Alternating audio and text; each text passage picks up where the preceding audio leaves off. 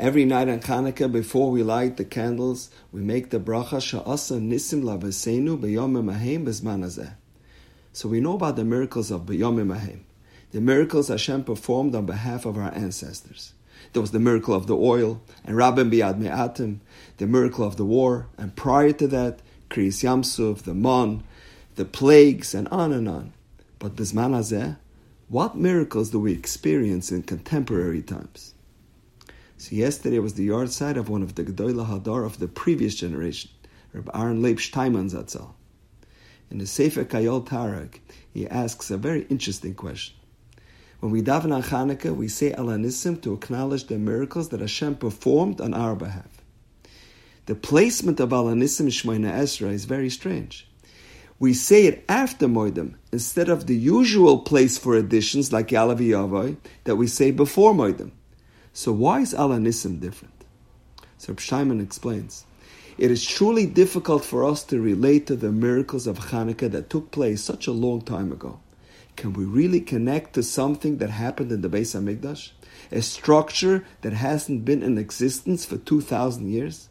So what is the solution? How can we connect?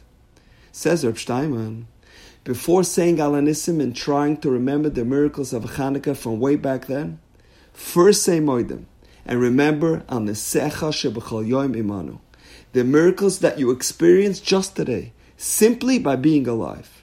We need to think about all the miracles we experienced just by waking up this morning.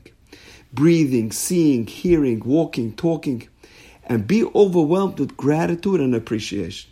And only then will we be able to internalize and give gratitude for the miracles that occurred all those years ago.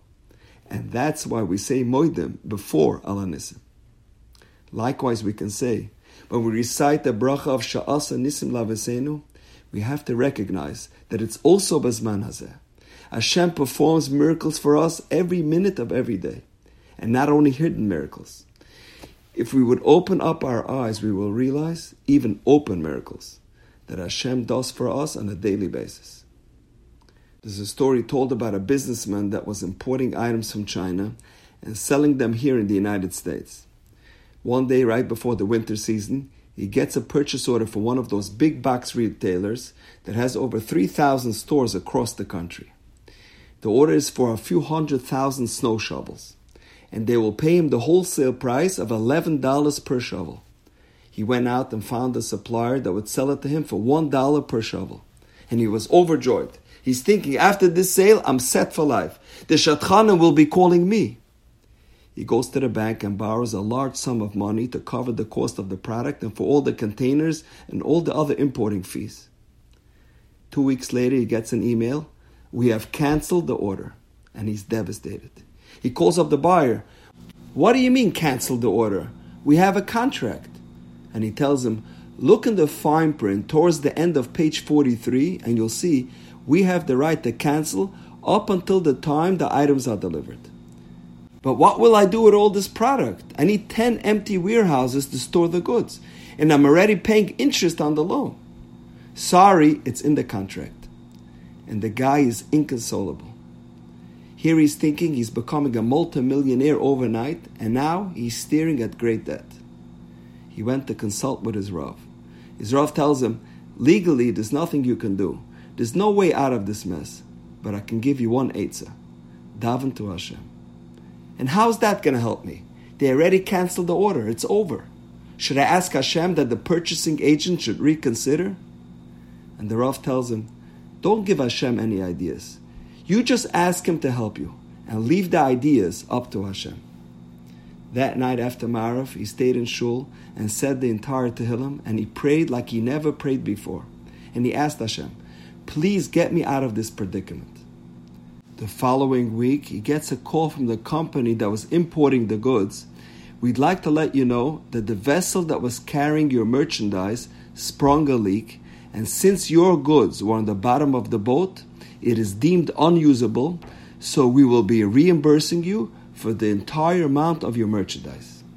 And he can hardly contain his excitement. But the agent is not done yet. Here is the kicker to the story.